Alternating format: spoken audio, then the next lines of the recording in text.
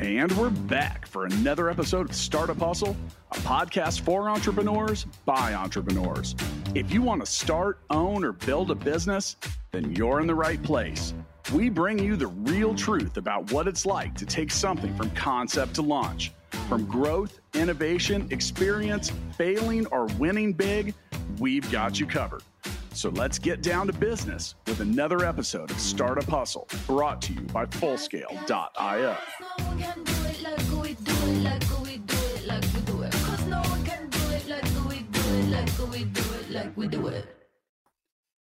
And we're back for another episode of Startup Hustle. Matt DeCourcy here to have another conversation I'm hoping helps your business grow. Now, early on as an entrepreneur, I got the advice that you might not want to take on the giants.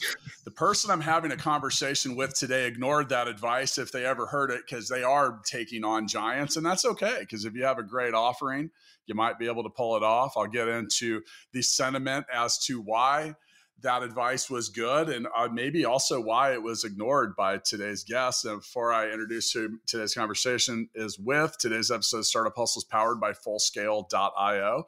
Hiring software developers is difficult, and Fullscale can help you build a software team quickly and affordably, and has the platform to help you manage that team. Go to Fullscale.io to learn more. If you're not aware, that's my company, and we love talking to Startup Hustle listeners. So once again, go to Fullscale.io. It really does only take about 2 minutes to fill out the form, and we'll be able to match you up with some great people that can help you out. Joining me today is John Andrew Entwistle, and he is the CEO and founder of Wander. You can scroll down to the show notes and click the link for wander.com. That's WANDER.com,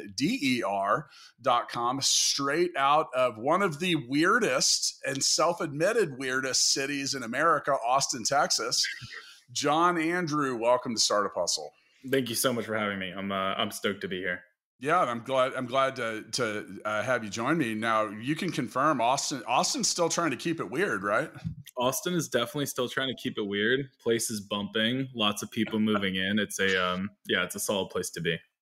I've never been to another city that had a slogan on billboards that said things like "Keep Austin Weird." So I embrace it. I like it. All right. So, let's start the conversation with a little bit about your backstory. And if you don't mind, include a little part. I started the show by saying that some of the best advice I got early was to not take on giants. You're taking on Airbnb with Wander, and that's a big undertaking. Airbnb, Verbo, a couple other things. Now you've developed you've accumulated a war chest to do that with, but I'm curious about what made you want to head into that battle.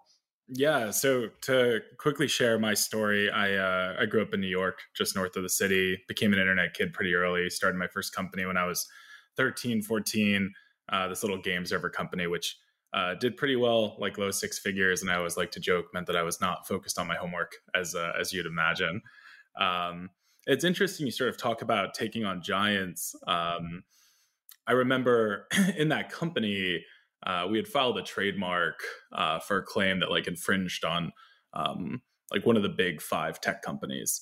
And so at 13, I ended up in this email chain with 14 lawyers from this massive $1 trillion company, and I had no idea what was going on. Right. Fortunately, my pop's a lawyer, and so I kind of CC'd him in, and then he realized very quickly that I wasn't looking at like pictures of girls or whatever on the internet, that I was working on something else, and sort of has always been part of the story is taking on like those big competitors and going big. But yeah, from there, built a few other small companies throughout high school. Out of high school, I started a company called Coder, which basically moves the development environment where a software engineer writes code to an organization's cloud infrastructure. Ended up being pretty successful. We raised about $45 million from GGV, Founders Fund, Redpoint, et cetera, and a bunch of big customers like Palantir, Goldman Sachs.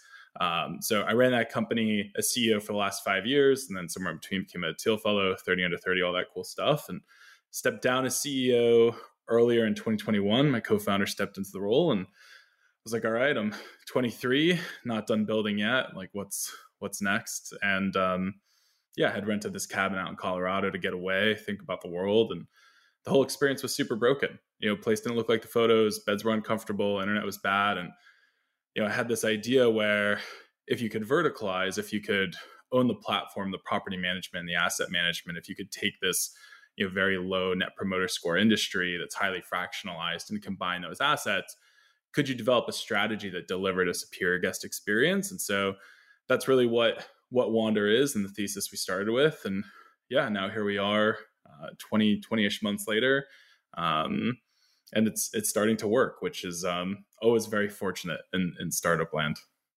Yeah, and I'll expand a little bit on the story. So my first book that came out, Balance Me, A Realist Guide to a Successful Life, I interviewed or had a conversation with, I should say, a guy named Laryl Holt. And Laryl was the founder of CarStar, which is now the largest auto body repair chain out there.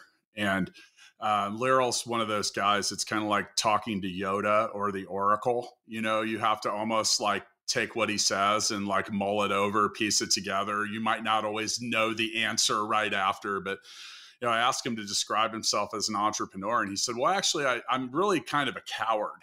And I said, all right, you're going to need to expand on that. He says, well, I really like to go do things that no one else is doing, and I find a place to do it where everyone will leave me alone. And he said, so not taking on the giants was his method of doing stuff. And it's honestly pretty good advice. I don't think his entrepreneurs were often like, hey, I'm a coward. I don't say that, but it's good advice, like that cowardly approach. Now with Wander, you're obviously taking on some big things now.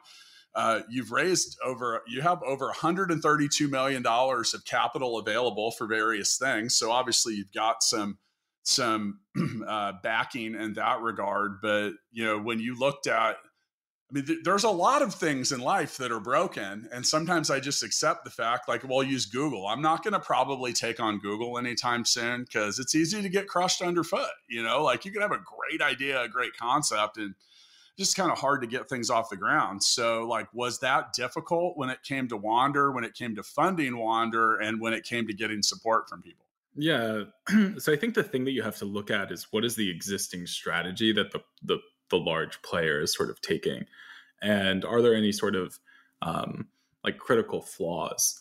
And so when starting the company, first of all, the company's purpose wasn't, hey, we're going to go disrupt Airbnb or VRBO or TAs. The purpose was customers have an issue with consistency and quality with these vacation rentals. There's bad support. There's just lack of communication. There's all these issues. And if you look at like, how could you fix that? You end up having to come to some type of verticalized approach where the platform and the property manager and the asset manager are all the same entity so that they can communicate with each other and deliver a good experience. And so, from my point of view, it was really all about solving that customer problem. And that's where the strategy is sort of hyper different, right? So even though we're competing with, let's say, an Airbnb from a, user action perspective, from a business model perspective, it's sort of radically different. Yeah. And so I would say that that's sort of like the first thing you need to look at is what is the general strategy that's sort of being taken there, and how can you create your own that is hard to disrupt. And I think that's something that a lot of entrepreneurs candidly screw up, is that they build a feature versus a platform, or they build something that's reliant on some other company's decisions. And the moment you do that, then you kind of cap how large of a company you can build, versus when you say, hey, we're going to basically build this closed ecosystem, then it's just a question of, do customers want it? And then of course, can you grow it? So yeah, I'm at wander.com right now. And, right here in your, semi banner, book a Wander smart home with inspiring views, modern workstations, restful beds, hotel grade cleaning, 24/7 concierge. It's a vacation home, but better. Now, I'm into it, man, because I don't actually use your competitors for that reason. Like, it's like, hey, here's a key, or the key's under the mat or in a lockbox or something. And then I'm kind of on my own. Past that. And for me, when I travel, I've got 300 employees in the Philippines, and, Airbnb and some of that other stuff's over there, but I don't use it because I'm there for 2 weeks, and, I'm on day 4. I'm like needing towels and it smells like shit in my room, mainly because it's hot and sweaty there, and it just, I don't know, it's just like, I get it. So yeah, so I'm into it. So is that the main difference? Is that the differentiator? Is that extra level of care? Yeah, I mean that's really when you sort of look at our users. Sort of give some quick statistics. Wander has been operating at about a 93% customer satisfaction rate. It's Uh, high. yeah, I think birthdays in the U.S. are like 89%. So it's something we take like a lot of pride in. Um, and when you ask them like, why do you love it? Why do you come back and book, etc.? Really, it boils down to consistency, quality, and then just the level of care. And there are a lot of things that show up from the strategy that I think people don't necessarily see until they start to spend a little bit of time thinking about it. So, for example, when you arrive at a property, a Tesla is there for you in the garage. It's like, okay, cool, that's like a nice feature. But then you realize that the only way that's possible is if the booking platform is integrated into it, where you can sign the Tesla agreement and do your insurance. And it's basically like Turo right through the app. Mhm. Or even small things like the guest before you left a comment saying, hey, it would be really cool if there were s'more kits. And then we can actually go and implement that versus, obviously if you tell, some operator at a short-term rental, I'd love if there were s'more kits. It's not like they can deploy s'more kits across the entire, Airbnb or VRBO portfolio. And so you start to have these like incremental improvements, and it's all around this idea that perfection is possible when you own the hardware and the software. And that's sort of like the approach that Apple has taken, is this idea that when you control the platform, you can really iterate towards perfection. It's not that perfection is easy, but the idea is at least like you're in enough control to be able to move towards it. Is that the actual target objective is perfection? I mean, the objective is to deliver the absolute best customer experience for the lowest cost that we can, while still like building a profitable business. So yeah, that's the goal. It's really at the end of the day all about the customer. So are the proprietors of the properties? Those are individual people. That's not you, right? Oh no, that's us. We're the owners. Oh, okay. Okay. Yep. Okay. So you're a real estate investment Yeah. vessel, and yeah, okay, I got it. So Yeah, we actually that's where the level of control becomes. Because the question I was going to ask is, how the hell do you get quality control implemented across, like, because I don't know, the problem with people is people. exactly. Like you're trying to get people to do stuff, and that's the issue. It's like you said, it's I don't know, man, trying to get a bunch of people to conform to brand standards or something like that just sounds Yeah, it's just not possible. not great. Yeah, it's just simply not possible. So the cool thing with Wander is we just launched our REIT, which is the first vacation rental REIT, and that allows for really anyone to get access to these sort of institutional grade vacation rentals. And yeah, the cool thing is that we're the asset manager as well. So we're the booking platform, we're the property management, and we're the asset manager. So it really fully verticalized, allows us to keep control, allows for guests to become owners in the product as well as enjoy it. And as long as we keep doing a good job, then the end product is just incredible stays. So Well, it allows you to keep a little more of the margin too, I would imagine. yeah, no, Yeah. absolutely. Yeah. I mean, that's the other key thing, right? Is that you need a strategy that is scalable and cash flows correctly and otherwise, while of course being asset light and still having all the control. And so the idea that Wander can be as asset light as Airbnb, but have complete control of the entire experience end to end, is really like the key underlying thesis around the whole idea of Wander. Yeah, we honestly we do the same thing at Full Scale. It's that people often want to compare us to Upwork or places like that, and we're not. I mean, there are employees and always will be, because the level of control and quality assurance that we can provide is significantly higher, and other things too. Like you just look at like intellectual property control. Yeah. Like it would be impossible to do. Regardless of what these marketplaces say, that's impossible to enforce across hundreds of countries. Just Absolutely. forget about it. It's not going to happen. So, being able to do that, yeah, there is. You talk about asset light.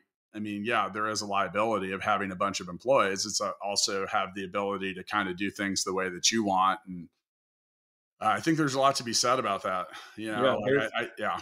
Yeah, there's an interesting. So I always go back to this interview that happened a long time ago with Jeff Bezos, and the interviewer was asking him. He's like, "You own a bunch of warehouses, etc. So it's not a pure internet play." And Jeff Bezos goes like, I don't know if I can curse. He says like, You "I can don't give." curse. You Okay, can totally curse. Go for it. well, it's a quote Yeah. anyway. So he Yeah. says, I don't give a shit if it's a pure internet play. The only thing that I care about is if I'm delivering the best product to my customers. And I think that like that dynamic gets lost a lot of times. Now, that's not to say that entrepreneurs should ignore whether or not your strategy is scalable, whether or not the positive economics are scalable, but like you do need to think about what is the customer actually buying, because it's very easy to come up with the most scalable like model in the world, but like no one wants it. Yeah. So there's sort of a balance there. And then you also have to ask yourself too, like, what is your time horizon? Like for Wander, like we think that if we do this correctly, it can be a really impactful company over the next, few decades. And so, when you have a longer term vision, then the idea of having that control, having that quality, building that community, building that brand, is something that's really, really critical, especially to the point of competing against giants. I mean, if Wander just went out and launched another short-term rental marketplace, like it's like, so what? But the idea that we're able to deliver something that's radically better and higher quality and better for guests, like that's what's making people excited. So Yeah, well, so I mean, really what this is, and I'm not trying to continue to shill full scale here, but we tell people right away, we're a premium service provider. If you're looking for the cheapest thing out there, that's not us. yeah, Like it's a little more white glove. And well, what are we paying for? We're paying for the fact that we only hire 1 in 35 applicants. You're paying for the 34 people we didn't choose. And some of that is, and there's a lot.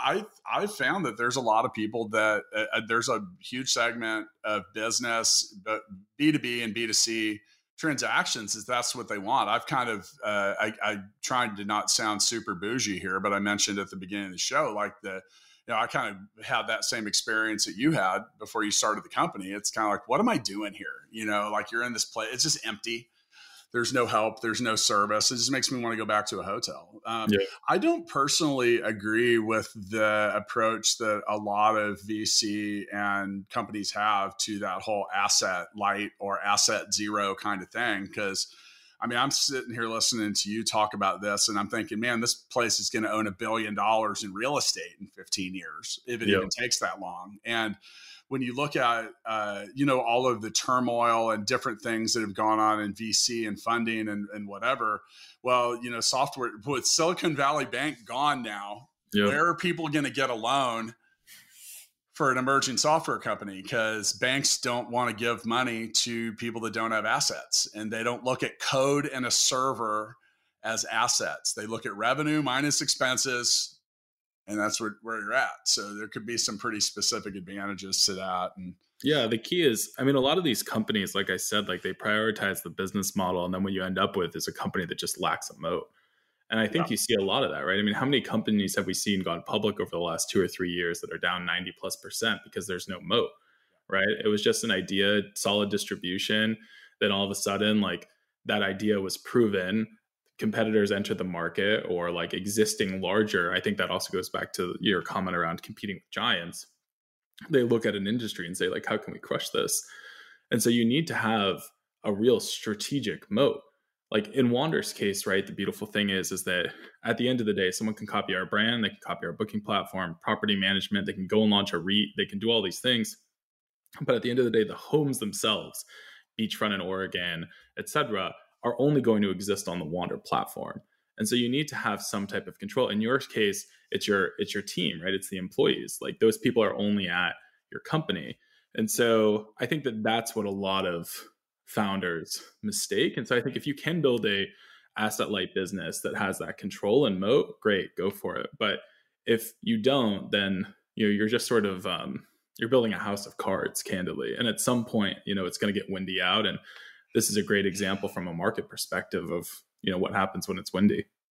Yeah, I want to take a second and for those that are listening and might not be aware of what moat means, that is the distance that you are away from the competitors that are nipping at your heels, basically. And you'll look at, if you look at publicly traded companies and a lot of companies like that, you'll see that they'll often have a little tag when you scroll down and look at their market cap and a bunch of other stuff. A lot of it will say, moat, and who has a wide one and who has none. So yeah, that's a good thing. So we're not actually talking about something that alligators swim in and that we have a drawbridge that comes down. But well, you can kind of even like visualize it like that, right? Yeah. It's the defensibility of your business. And when there's like a war raging outside of your kingdom, like, is that going to affect your business? Yes or no? And there are lots of different types of moats: brand moats, strategic moats, distribution moats. And so the more of those that you can stack up, then, the longer your business is going to be able to last.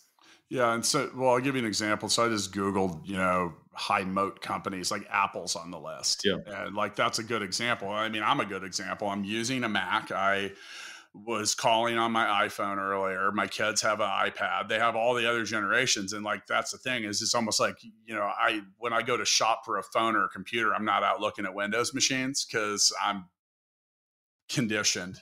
Yeah, it's an ecosystem. I'm assimilated already. So yeah, it's I mean, when you think about it, like Steve Jobs was always big into this idea of owning the hardware and the software, right? Mm-hmm. And if you could do both, then you were able to control the quality, you were able to control the ecosystem. And then what you also came up with was this idea of distribution, which Apple has really leaned into now, right? In terms of distributing Apple TV and Apple Music and all these different services, because now they have that distribution mode beyond just their strategic and ecosystem one. And so that's really what we're trying to model Wander off of as well, is that we own the hardware, the actual homes, we own the platform. So we're able to integrate the two. And then what you end up having is a lot of, customer data that you're able to then distribute products and services to the, so far 150,000 people who've signed up for Wander.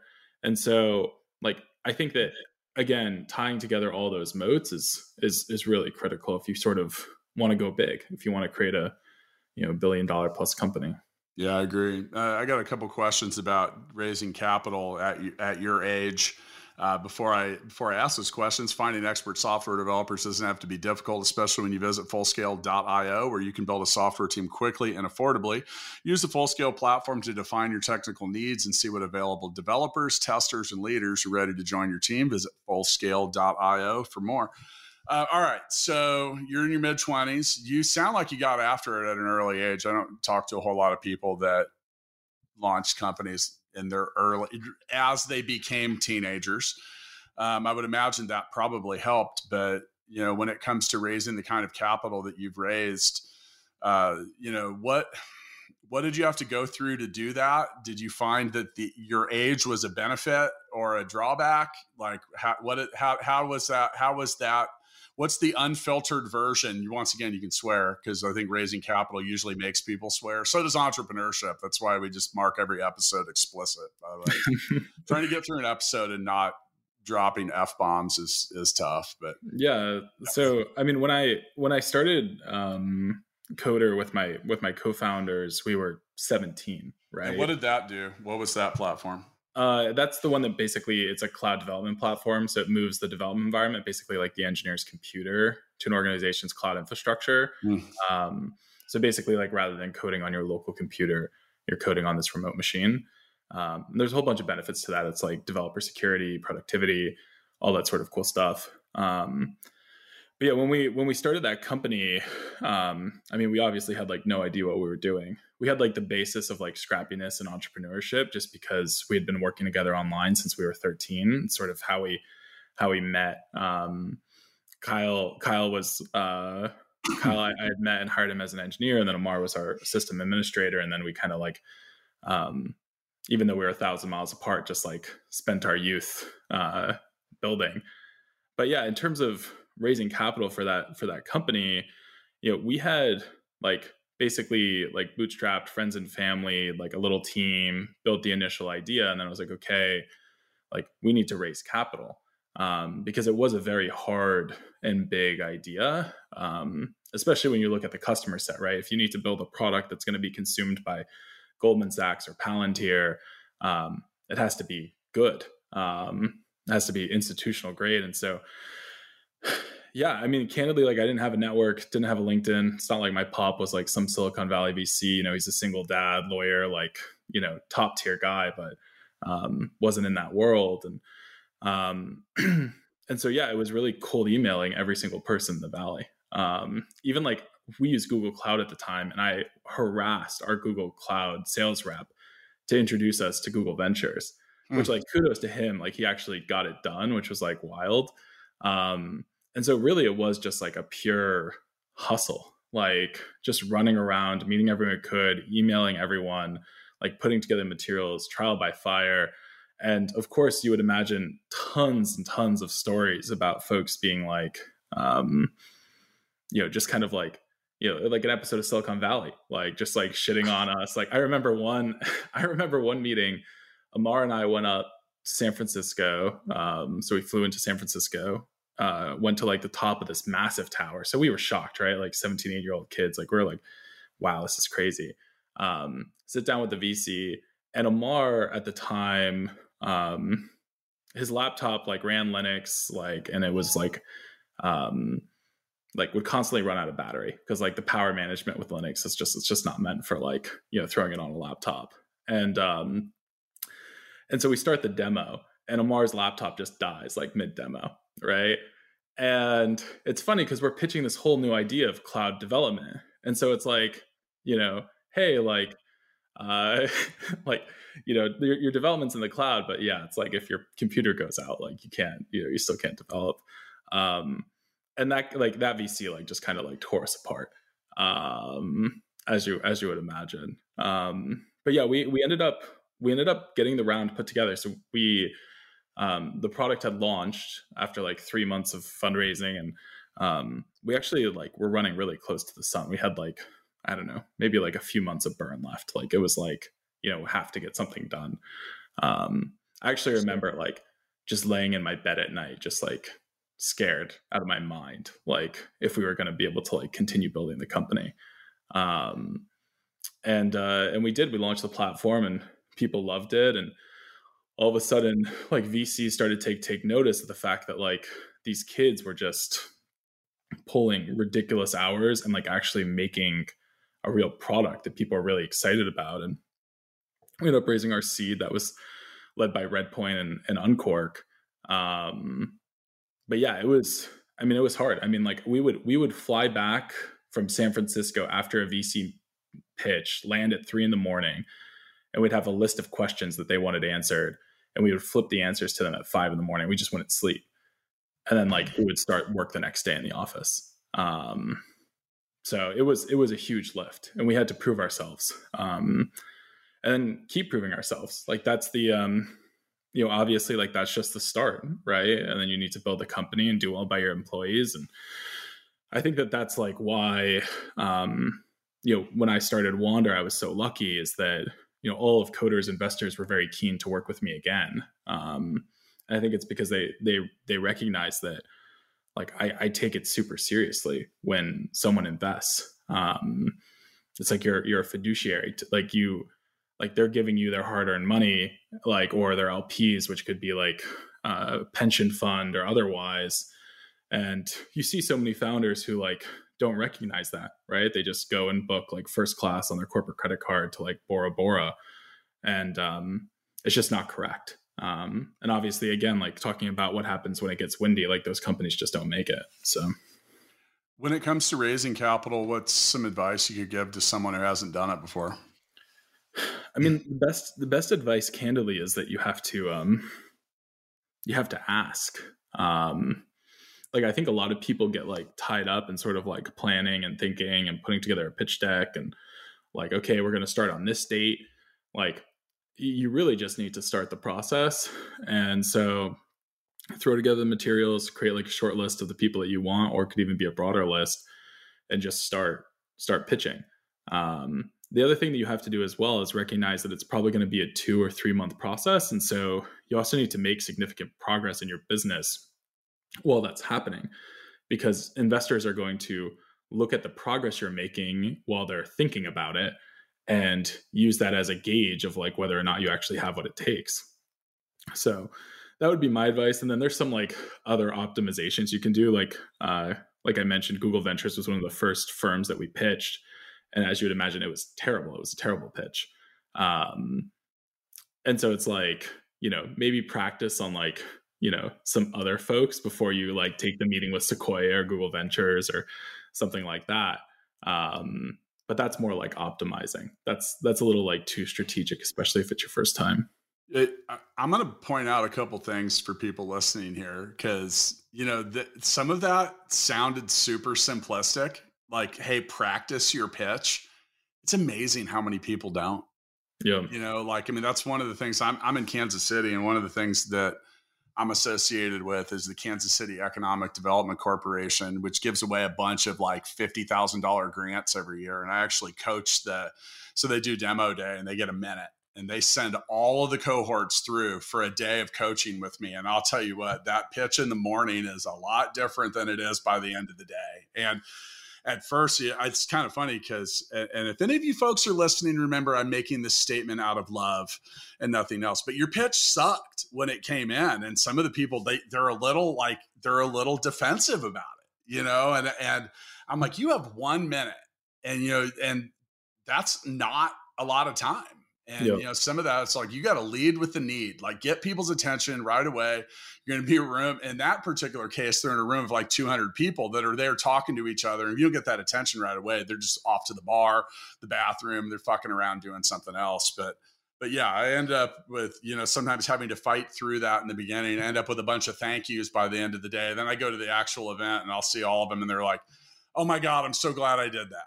Because you can actually see faces pointed back at you as opposed to like, then there's always a couple people that didn't show up to the coaching. And sometimes their pitches are good, but sometimes they're not. So but it's a practice thing. It's a practice thing. Yeah, exactly right. I mean, it's like everything that you do, right? It's like you can't be asking for millions of dollars for your company and not have your shit together, right? Yeah, exactly right. And it's also candidly, it's representative of like what's actually happening behind the scenes as well. Yeah. It's like, if your pitch isn't polished, then is your product polished? Is your customer support polished? Like, are you polished? Yeah, exactly. What can I expect from you as an entrepreneur? So, yeah, it's important. I think a lot of folks kind of write it off, but I mean, the way to think about it is everything that you do needs to be the best. And when you're asking for money or asking for customers or anything like that, like, anything but the best is, it's just not going to get you there. It's hard. It's hard work. There's just no shortcuts.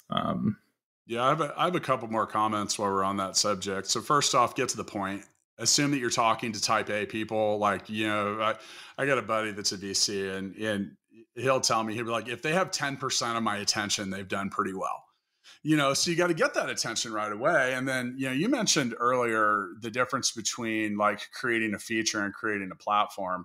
And that is kind of a trigger for me because one of the things that I think a lot of people don't understand is no one buys your features, they buy the benefits. So be prepared to explain what the benefit of whatever it is your built has for the users, why that's valuable, why there's a large total addressable market, and don't be afraid to sell people on your big vision. Like if you go and meet with a VC and you're talking, hey, we want $50,000. Like dude, I don't even know a lot of people that write checks that small. And, so some of that is selling that big vision and honestly, have your shit together, be prepared to keep it moving. And I don't know, dude, I see you're a fellow in the Thiel, fellowship and a bunch of other stuff. Like when you hear a nice tight pitch and it's right to the point and it's like short, do you kind of say to yourself, are you like, thank you for not making me sit here for 20 minutes and wonder what the fuck it is that you actually do?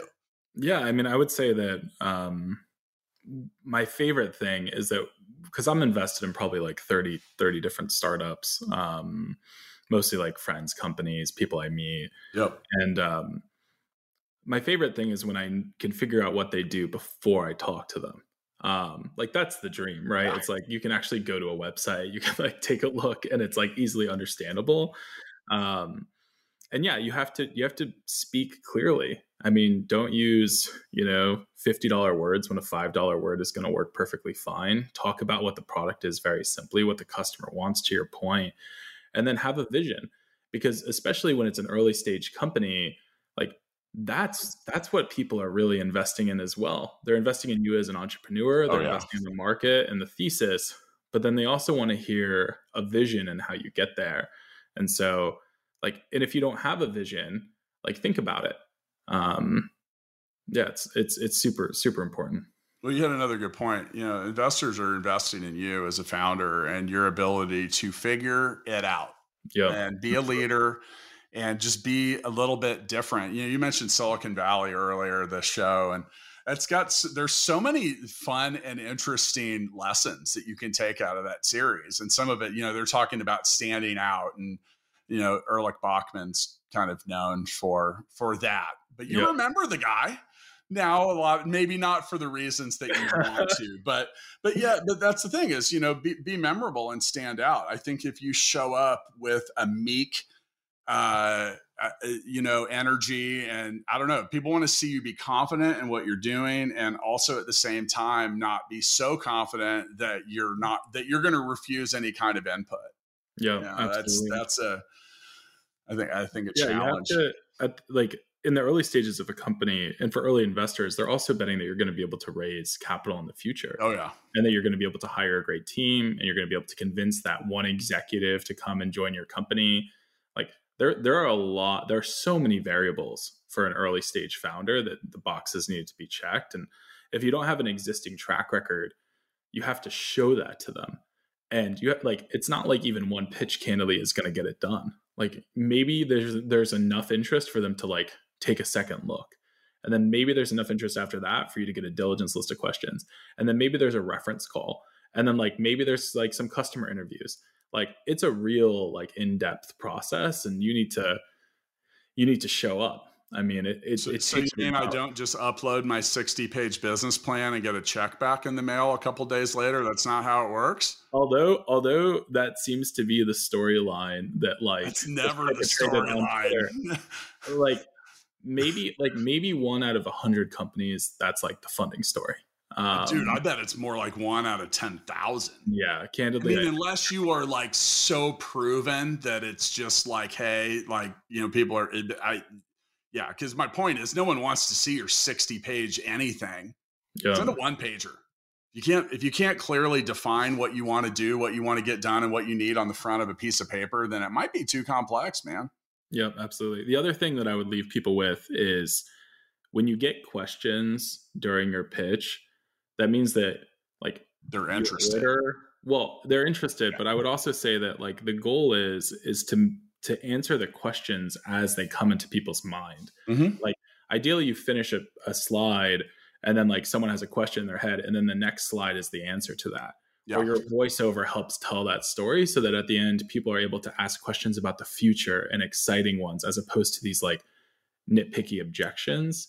And so that's really critical. And the other thing I would say is that, like, don't just focus on answering the questions, understand the questions, because there's a very good chance that one of those questions is actually what goes and kills your company. And so Mm-hmm. if you can identify that risk now and fix it, I mean, that's gold.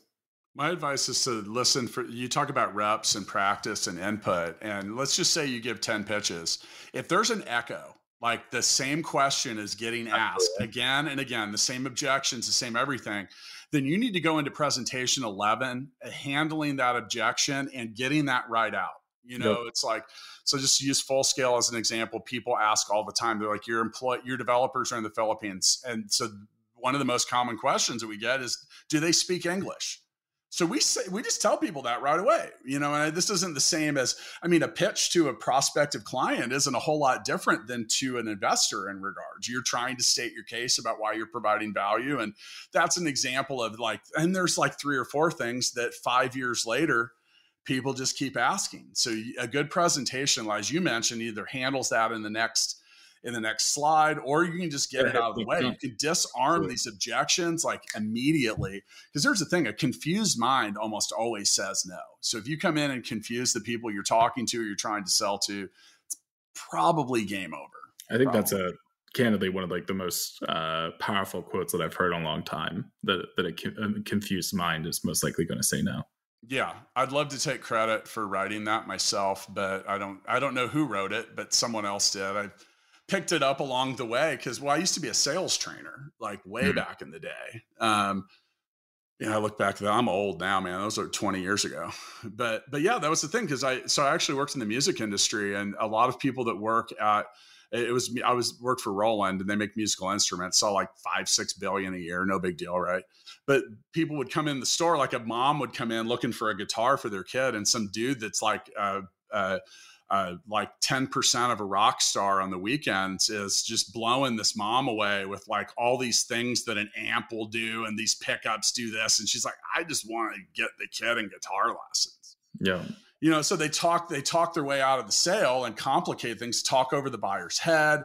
And just like, I don't know, it's back to that features and benefits. Like what that lady wants to hear is that the kid's going to enjoy it. It's going to be affordable, that it's what they need when they show up to day one of lessons, that it's not going to be a money pit, a bunch of stuff like that. And, that's the same kind of stuff. All right. So we're here at the end of another amazing episode. This has been a lot of fun, man. I've really enjoyed this. Before we do the founders freestyle, I like to give all my guests that are founders a chance to make their closing remarks or statements. Before we do that, quick reminder that today's episode of Startup Hustle is brought to you by Fullscale.io. Hiring software developers is difficult, and Fullscale can help you build a software team quickly and affordably, and has a platform to help you manage that team. Fullscale.io. There's a link in the show notes, as well as a link to wander.com, WANDER.com. So for your version of the Founders Freestyle, what stood out in our conversation? What advice you want to give? Is there something you forgot to mention or say? It's your freestyle, so you can rock it however you want. No, I think this was a great conversation. I think we covered a lot of really fascinating topics, from moat to preparing for your pitch to thinking about the strategy for your startup. And ultimately, I think the most valuable piece was really around the idea of you have to build something that customers actually want. You're not building necessarily just a business model. You're building a product that folks can love and enjoy. And yeah, hopefully that helps some of the listeners out. Because I certainly wish that I had heard this podcast early in my entrepreneurial career. So yeah, we specialize in realism here. Just say it. Yeah. A couple things on the way out. I think there was definitely some great input about raising capital. And for those of you that are regular listeners, it's a recurring theme. I mean, it's the same people that have raised a lot of cash, giving the same kind of input and advice. There's your echo, is my point. In regards to, we talked about taking on giants. I think sometimes, so you kind of are and you aren't at the same time, because it's easy to look at something like Wander and say, oh, is this just an Airbnb competitor? No, man, that's after this conversation. It's fundamentally very different. You talk about I've never been to an Airbnb that gives me a charged Tesla. I'm into that. I own 2 Teslas already. Like the idea of having a familiar car. I'm also pretty green in life. I like that. And then that idea of just a little bit more of a premium white glove-ish experience is better. Because like the last thing I want to do when I go on vacation is go out grocery shopping. yeah. On my first day, or like hope that there's pots or pans, or like, I don't know, man, it's like anything. And that's not for everybody, so that's fine. But as a startup founder and a business, make a decision about who your potential clients, customers, and users are, and make a move for that. If there's something different, you're very aware that not every like a lot of the people that are on Airbnb, they want the $32 a night booking. Absolutely. That's not your user. That's okay. That's okay. Know who you're trying to sell to and cater your service offering or your product to who those people are, and continue. I agree and disagree with the perfectionism thing, because every time I take a personality assessment or they're like, you're a perfectionist. I'm like, thank you. And I'm sorry. So there's that your strength and your weakness often hold hands when they walk down the street together. So just accept that. And absolutely. Congrats on all the success. And yeah, man, I make it down to Austin sometime. I'll book a Wander. Yep. And then we'll stop by and say hi, man. So thanks again for the time. I'll catch up with you down the road. Wonderful. Thank you so much, sir. Pleasure. Startup Hustle's brought to you by Fullscale.io, helping you build a software team quickly and affordably. Make sure you reach down and hit that subscribe button, then come find us on Instagram. See you next time.